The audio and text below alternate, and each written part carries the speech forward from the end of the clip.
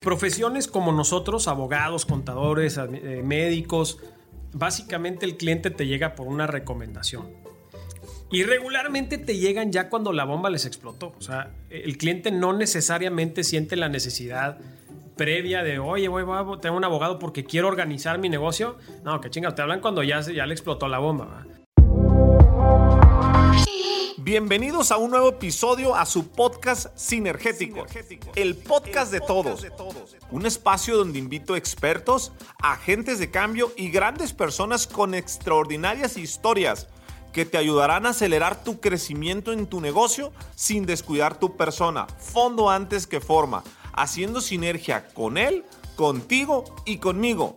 Mi objetivo es inspirarte, motivarte, acelerarte y hacer sinergia para que juntos alcancemos todos nuestros objetivos. Si estás listo, comenzamos. Sinergéticos, bienvenidos a un episodio más al podcast de todos. Hoy tenemos como invitado a mi amigo, a mi tocayo, Jorge Cervantes. Va a ser un podcast muy especial porque además me da sentimientos encontrados. Estamos grabando desde sus oficinas, despacho legal, corporativista.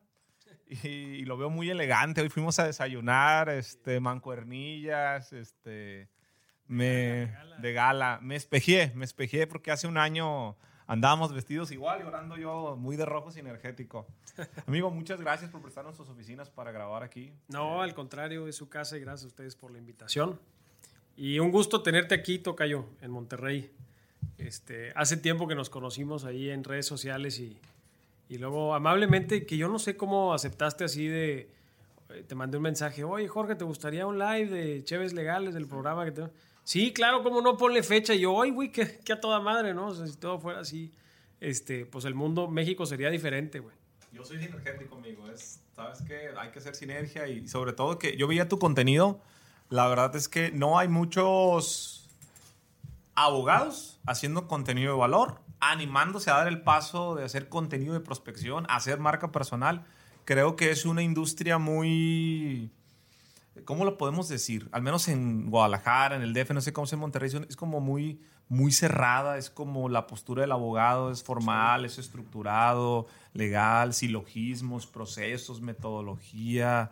Es una figura respetada, ¿no? De pronto... Muy conservadora. Muy conservadora, esa es la palabra. Yo tuve algunos conflictos, déjame decirte que perdí clientes cuando empecé a hacer la marca personal. Gané muchos más, pero en el inicio, en la transición de pasarme a hacer contenido de valor en redes sociales, no solamente perdí clientes, perdí un socio. Me decía, oye, ¿qué pasó? Sí, eres catedrático, dice, de la Universidad Panamericana, das clases en doctorado, eres sínodo en exámenes grados doctoral, ¿y qué andas haciendo? ¿Cómo que vas a hacer TikToks?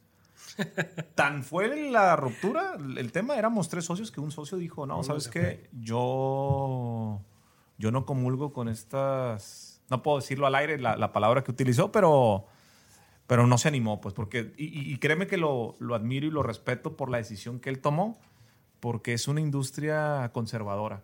Que aquí me gustaría, tocayo, que platicaras un poquito, porque hay muy pocos en México que están haciendo lo que tú estás haciendo.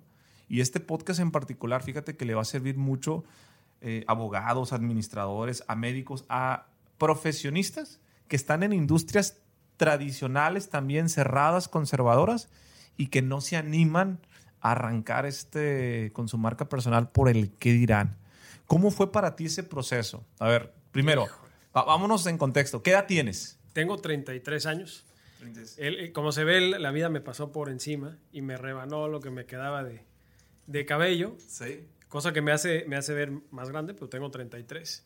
Y yo emprendí en mi despacho formalmente hace 3 años. Entonces, a tus 30 años empezaste a emprender. A los 30. Okay. Antes de eso, ¿en qué te desempeñaste? Principalmente el sector político, de servicio público. Eso fue lo que yo trabajé durante muchos años. Y déjame contarte algo, tocayo, que hoy lo cuento. Antes era para mí una pena, hoy lo cuento orgulloso. Yo siempre fui un estudiante destacado de mi carrera. No tenía el 9.9, pero tenía 90, que era muy bueno. Fui presidente de la carrera. Y yo tenía como que pensado que tenía destinado a trabajar en un buen despacho el día que yo quisiera. Y de todas las entrevistas que tuve desde siendo pasante hasta el día de hoy, en ni un solo proceso yo fui seleccionado.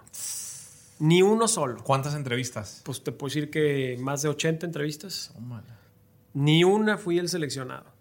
Alumno, modelo, presidente, enfocado. Presidente, todo eso. ¿No te seleccionaron? No. Ok. No me seleccionaron en procesos privados, a excepción de un buen amigo que lo estimo mucho, Gilberto de Hoyos Colofón, hoy actualmente fiscal electoral del Estado aquí en Nuevo León, que era un abogado especialista en propiedad intelectual. Que en ese momento él era como el innovador, porque pues, estaba viendo una materia que antes, pues el tema de marcas y patentes era como muy especializada. Y él me abrió las puertas de su despacho y él fue la única experiencia profesional en el área privada que tuve.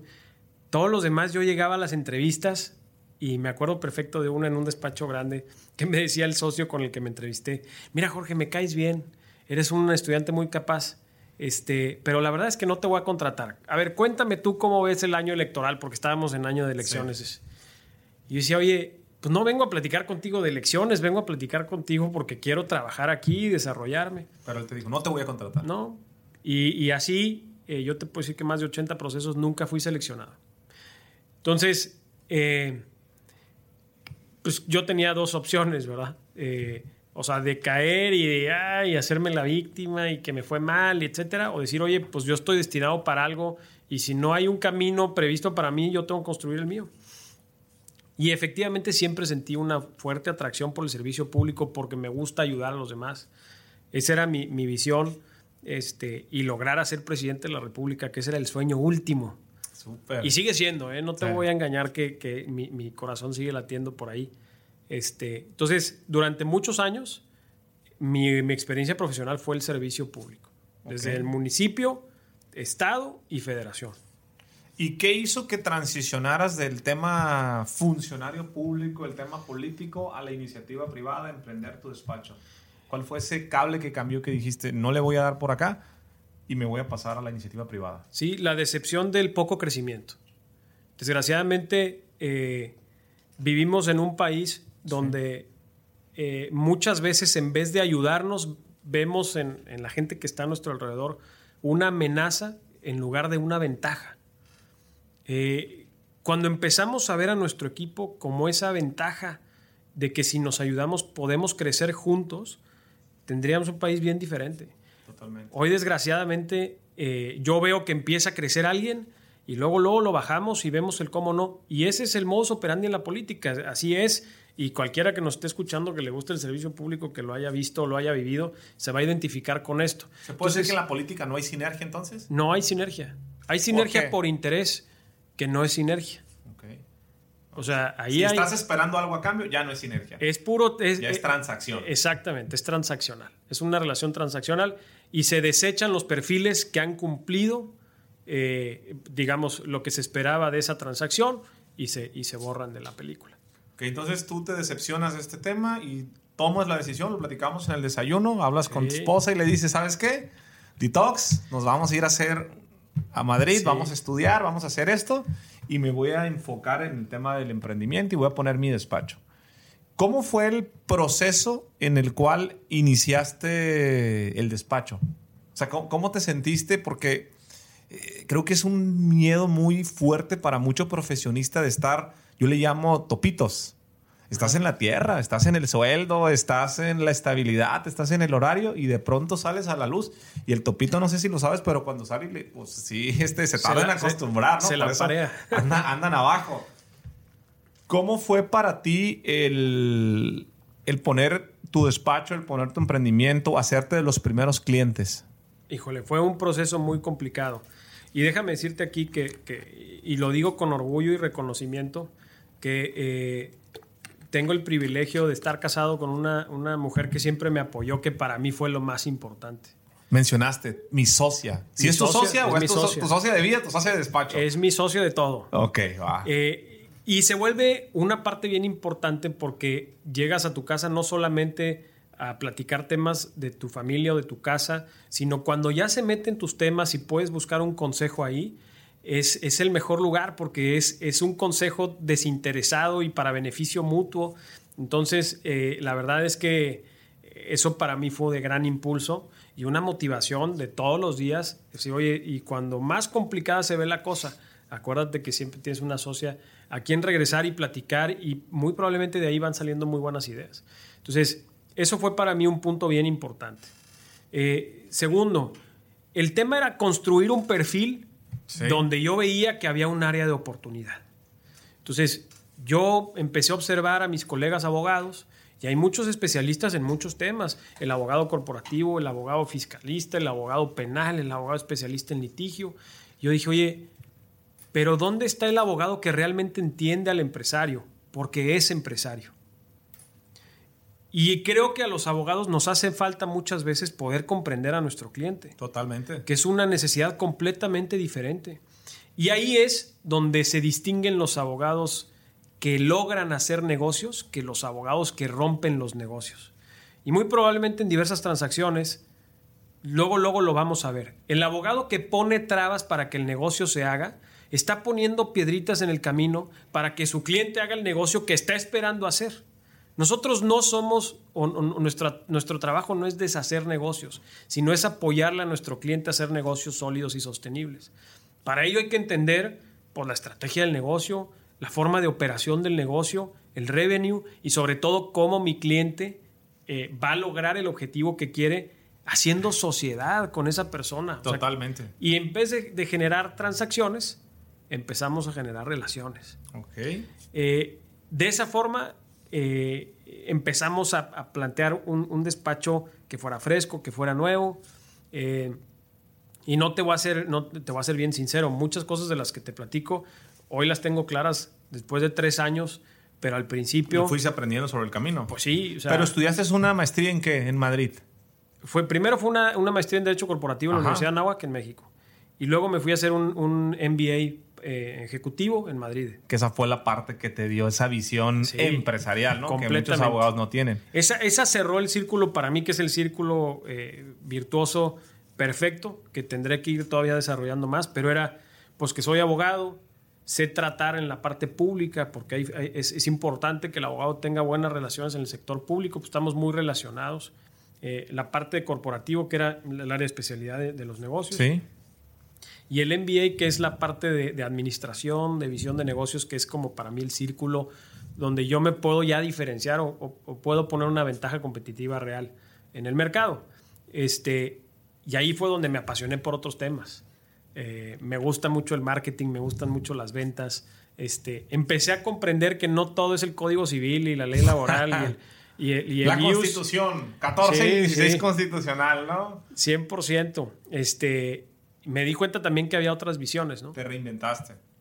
100%. Ahora, Chucayo, quiero llegar a este punto en la historia en el que tomas la decisión de meterte a redes sociales, de dejar un poco la tradición y empezar a hacer contenido de valor. Hoy en TikTok ya vas para el millón. ¿Ya llegaste al millón o todavía no? Todavía no. ¿Cuánto nos falta? 930. 70,000 nomás. Seguramente cuando estén escuchando este episodio, vayan a ver a mi tocayo en TikTok, Jorge Cervantes. Sí. Ya va a tener el millón.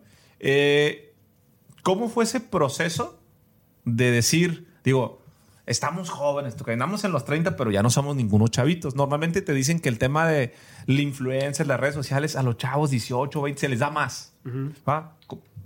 Hay más plasticidad, no sé qué. A mí me costó mucho trabajo hacer historias y no sabía, 15 segundos y me ganaba el tiempo. ¿Cómo fue que te veo yo a ti, te veo en tu despacho, te veo que te va bien, te veo estructurado? ¡Pum! Se cayó.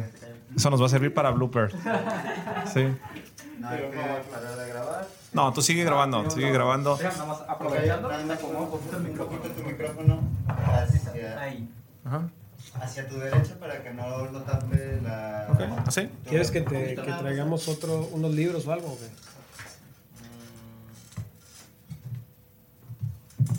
No hay con eso, ¿no? Pues si se vuelve a caer, pues vuelve a haber otro blooper. Puede ser viral. Sí, puede ser viral. Puede ser viral. Sí. Puede ser viral. Está medio.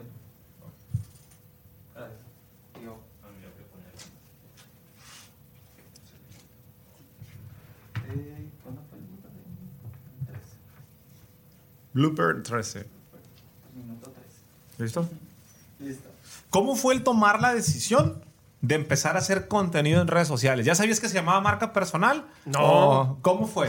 ¿De dónde? Yo no sabía nada, güey. Nada de marca No, y personal. hasta el momento, poco a poco, sobre la marcha ya empiezo a escuchar, por ejemplo, tú que hablas mucho del tema y empiezas a aprender, ¿verdad? Pero el día uno que haces tu primer video, ¿cómo fue? Lo ¿De tengo dónde? guardado, güey. Te lo voy Ok. a mandar y lo subimos. Y lo güey. subimos ahí para Ahí que lo vean. tengo guardado porque dije, algún día voy a grabar este video, voy a guardar este video y lo voy a poner. Generamos un negocio, una de las unidades de negocio del despacho es quierocontrato.com. Y la marca pegó mucho. Entonces yo empecé a compartir contenido en esa plataforma. Era el Instagram de Quiero Contrato. Antes mi Instagram personal, pues yo no compartía nada. Y entonces por ahí empezamos y empezó a ¿Cuántos jalar. seguidores tenías en Instagram? 800. 800. ¿Cuántos seguidores tienes ahorita? 45.9 mil. Para poner en contexto la... Ya casi 46,000 Ahí para vamos. que también sigan en Instagram. Va, la raza. ok. Este, ¿Y entonces?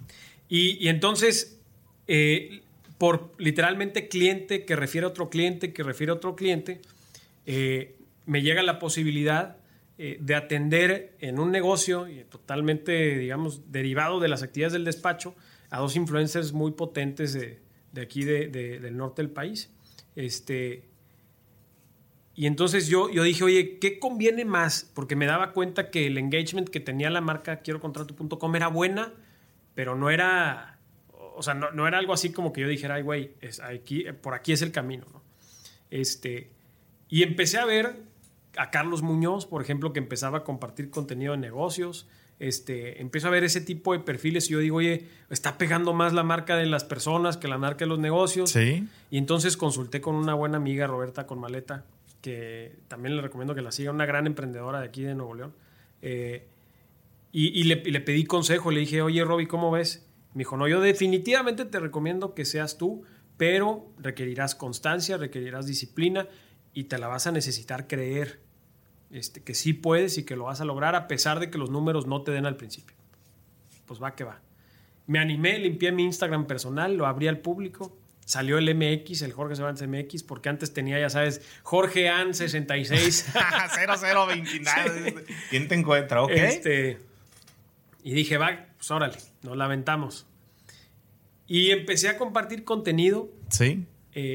Pues así, grabando mis historias en el despacho. Oigan, hoy llegó un cliente y pues ahí le vas agarrando. Con mucho temor del qué dirán. Ok. Mucho miedo de que la gente me juzgue. Los colegas. Los colegas. Gente, los clientes. Los clientes también. Te voy a ser bien honesto y ahorita esa era mi conclusión del por qué por qué lo hice. Pero si quieres te la adelanto. Los abogados no estamos entendiendo que ya hay un salto generacional importante. Nuestros papás eran los que tomaban las decisiones en los negocios. Nuestros papás ya se están jubilando. Y con ellos los tomadores de negocios de antes. Hoy en día están tomando las riendas la gente de nuestra generación y un poquito más arriba que ya consume este contenido. Nuestros papás no, pero ellos sí. Y entonces probablemente el papá tenía el abogado de toda la vida, pero el hijo no. Y el hijo muy probablemente me va a ver a mí y me va a traer en el radar y yo le voy a poder brindar un servicio. Porque ese salto generacional es la clave. Hay que entender que el mundo se está moviendo y los servicios no se heredan. O sea, los abogados no se heredan de generación tras generación. Probablemente el tomador de decisión impulsará para que un abogado de su confianza se quede, pero la decisión ya no va a depender de él en algún momento. Y ahí es donde tenemos que estar presentes. Ahí es donde está la oportunidad. Me encanta porque me espejeo contigo. Yo llegué a la misma conclusión que tú. Creo yo que hay una oportunidad increíble en los próximos años para quien se esté animando a hacer contenido en red. A lo mejor de momento estamos sembrando, pero la nueva generación está en el teléfono. Y me encanta eso que dices. Entonces, tomas la decisión día 1 y empiezas a hacer videos. ¿Va? ¿Tienes 1 año, 4 meses, 3 meses? ¿Cuánto tienes? Sí, empecé el año pasado, si mal no recuerdo, en abril. Ok. Justo antes de la pandemia, se viene la pandemia y la pandemia me ayudó a consolidar la disciplina de grabar los videos. Baja el nivel de chamba, empiezo a generar marca personal y el año de la pandemia, cuando desarrollé la marca personal, mi despacho creció 5 veces. Es correcto. 5 veces. Increíble. Pues ahí era claro que por ahí era el camino, ¿verdad? ¿Cuál es el beneficio o la atracción que has visto tú en palabras de Jorge Cervantes como abogado en ventas hacia tu despacho? Tú haces contenido de valor, me gustan tus videos, qué es una SaaS, qué es una SA, tipos de contratos. ¿Cómo te llegan los leads? ¿Cómo es ese proceso, Jorge Cervantes, marca personal, para que el despacho se vea beneficiado y crezca 5 veces, para poner en contexto a la audiencia? Porque yo te lo entiendo muy fácil. Sí. Nosotros hablamos el mismo idioma, pero a ellos de pronto les cuesta trabajo, ¿no? ¿Cómo funciona? Mira, creo que la palabra clave aquí es el awareness. Es darte a conocer. En profesiones como nosotros, abogados, contadores, médicos, básicamente el cliente te llega por una recomendación. Y regularmente te llegan ya cuando la bomba les explotó. O sea, el cliente no necesariamente siente la necesidad previa de, oye, voy a tener un abogado porque quiero organizar mi negocio. No, que chinga, te hablan cuando ya le explotó la bomba, ¿verdad? Entonces, va pasando por recomendación. Ahora, ¿cómo buscas la recomendación? Pues de los clientes que tienes, o de tus conocidos, o de tus relaciones, pero correcto, principalmente de tus clientes. El problema, tocayo, es que la gente no sabe que yo soy abogado, probablemente porque no sabe, yo tengo un espectro muy limitado de mis clientes. Pues si yo tengo 20, 30 clientes, pues lo que ellos pueden alcanzar de recomendación es muy pequeño. Totalmente. Pero ¿qué pasa si no es controlable y no es escalable? Porque a lo mejor no te recomiendan, ¿eh? Exacto, no lo puedes controlar, no lo puedes promover. Pero ¿qué pasa si yo empiezo a ampliar mi sector o la audiencia a la que le puedo llegar, que saben que soy abogado? Yo no sé si hoy tienen una necesidad específica de, oye, yo necesito un contrato. Yo no lo sé, pero ya me vieron. Y el día que necesiten un contrato, que necesiten una sociedad, ya me vieron. Y al primero que buscan es a mí. Porque esa es la manera en que se van generando los leads. Ahora, aquí la clave es entender que esto no es un beneficio inmediato. No es una operación transaccional de subo un video y me va a llevar 5 leads. Es un proceso de generación constante de contenido que le permite a la audiencia conocer que existe una marca personal, conocer que existe este personaje, que además, te voy a decir cuál es el beneficio de mi contenido. El derecho es una materia complicada. Los abogados hablamos con palabras muy complejas. Rimbombantes. Hacen que los clientes no quieran saber nada de los abogados. Y ese es el peor error. Necesitamos volver el contenido legal accesible para todos. Y te voy a decir por qué. Porque mi filosofía es, yo te puedo, cliente, aconsejar lo que yo considero, pero la decisión del negocio es tuya. ¿Por qué? Porque si el negocio sale bien o mal, la decisión la tomó el empresario, no la tomó el abogado. Totalmente. Entonces, mi trabajo es hacer que mi cliente entienda a la perfección, con un lenguaje muy sencillo, cuáles son las implicaciones de la opción A y la opción B, para que él pueda tomar la mejor decisión. Y cuando le enseñas, y cuando le das contenido de valor, y cuando les dices las implicaciones que tienen, pues te empiezan a buscar, te empiezan a caer mensajes y se empiezan a cerrar ventas. Ahora, tocayo, ¿cuánto tiempo pasó en el desarrollo de hacer marca personal? Fíjate que hay un elemento, yo estoy escribiendo un libro al respecto, que se llama paciencia. Yo veo que hay mucha gente que inicia y a los 3, 4 meses no ve resultado y se compara con otras cuentas y dice, no, lo dejo. Jorge Cervantes, desde el día 1, ¿en cuánto tiempo empezaste a ver tracción? Yo le llamo tracción esa parte donde dices, esto sí me está dejando, lo voy a seguir haciendo, ya no lo voy a dejar, porque todos empezamos con miedo, con inseguridad. Sí jalará, no jalará. Pero ¿cuánto tiempo pasó para que tú dijeras, traigo tracción? Meses.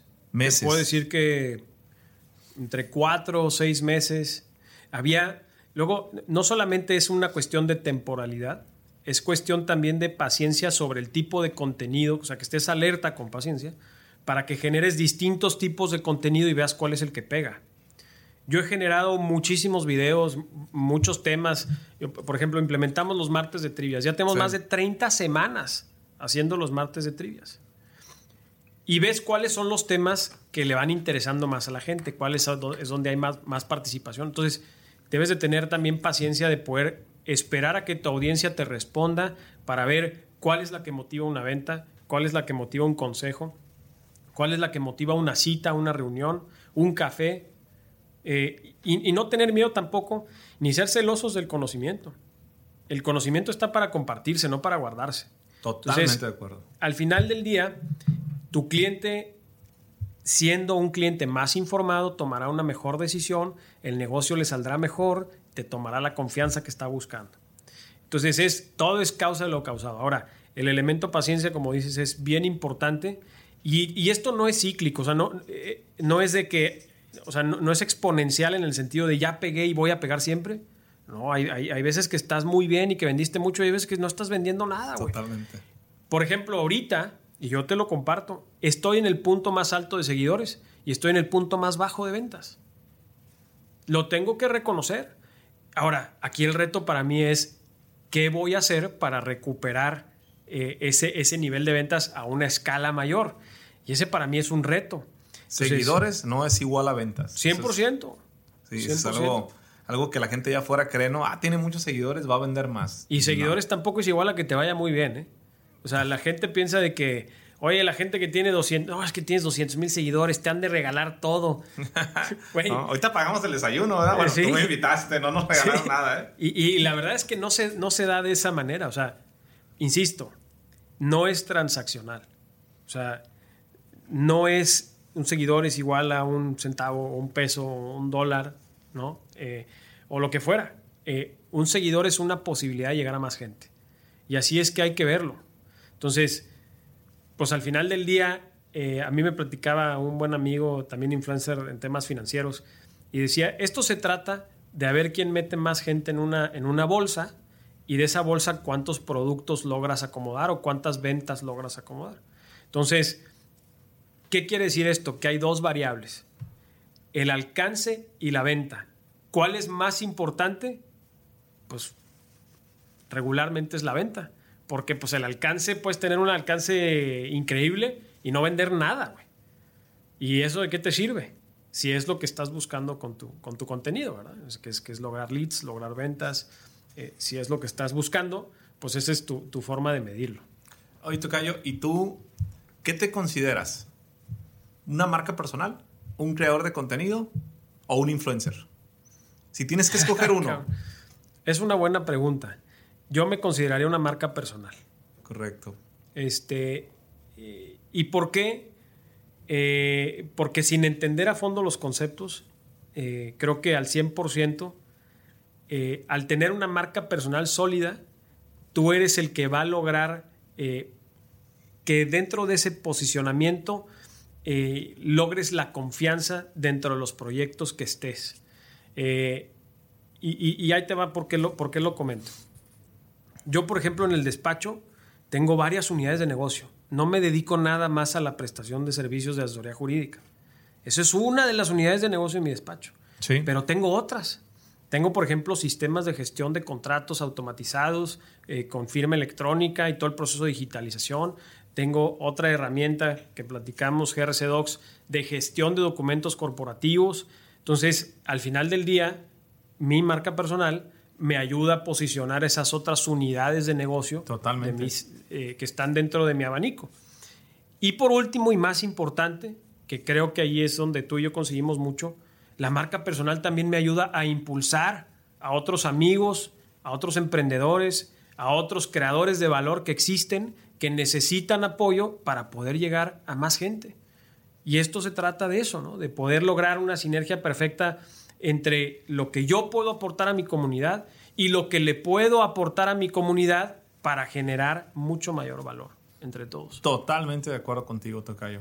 Oye, y ahora, entrando en el tema de lo que tú te dedicas, que haces contenido de valor, tienes un despacho corporativo que tratas de ayudar y generar empatía con los empresarios, con los emprendedores, ¿qué te has dado cuenta que son los errores más comunes cuando estás arrancando un negocio en aspectos legales? ¿Qué no cuidan? Híjole. Yo lo digo de una forma, creo que los emprendedores se podrán identificar. Y les digo, así como haces tu planeación financiera, tienes que hacer tu planeación legal. Así de claro. Desde el momento de la consolidación de la idea, ya tienes que empezar a preguntarte temas legales. ¿Cuál es el tipo de sociedad ideal para mi negocio? ¿Cómo me conviene operar? Persona física, persona moral. ¿Cuáles son las implicaciones de una o de otra? Y no son temas tan complejos, Tocayo.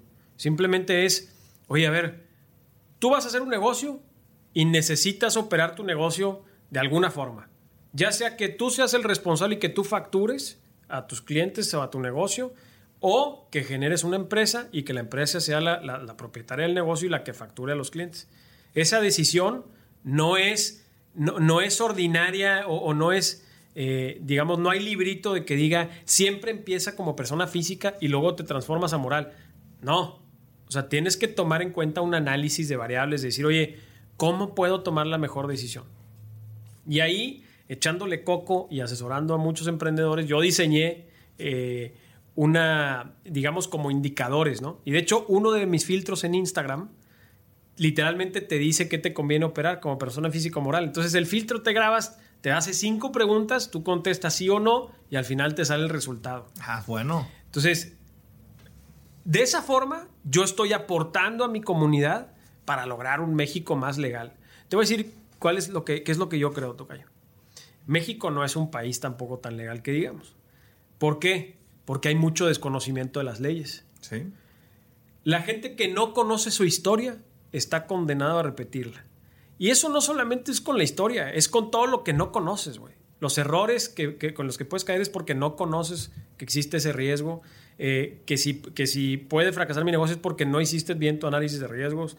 En México, rompí una ley, una norma, muy probablemente ni sabías que existía. De hecho, la mayoría de las veces que rompes una norma no sabes que existe. Exactamente. Y entonces, pues, en mi comunidad, la idea es, pues, al final tenemos que dar a conocer estas leyes para que logremos un México más legal.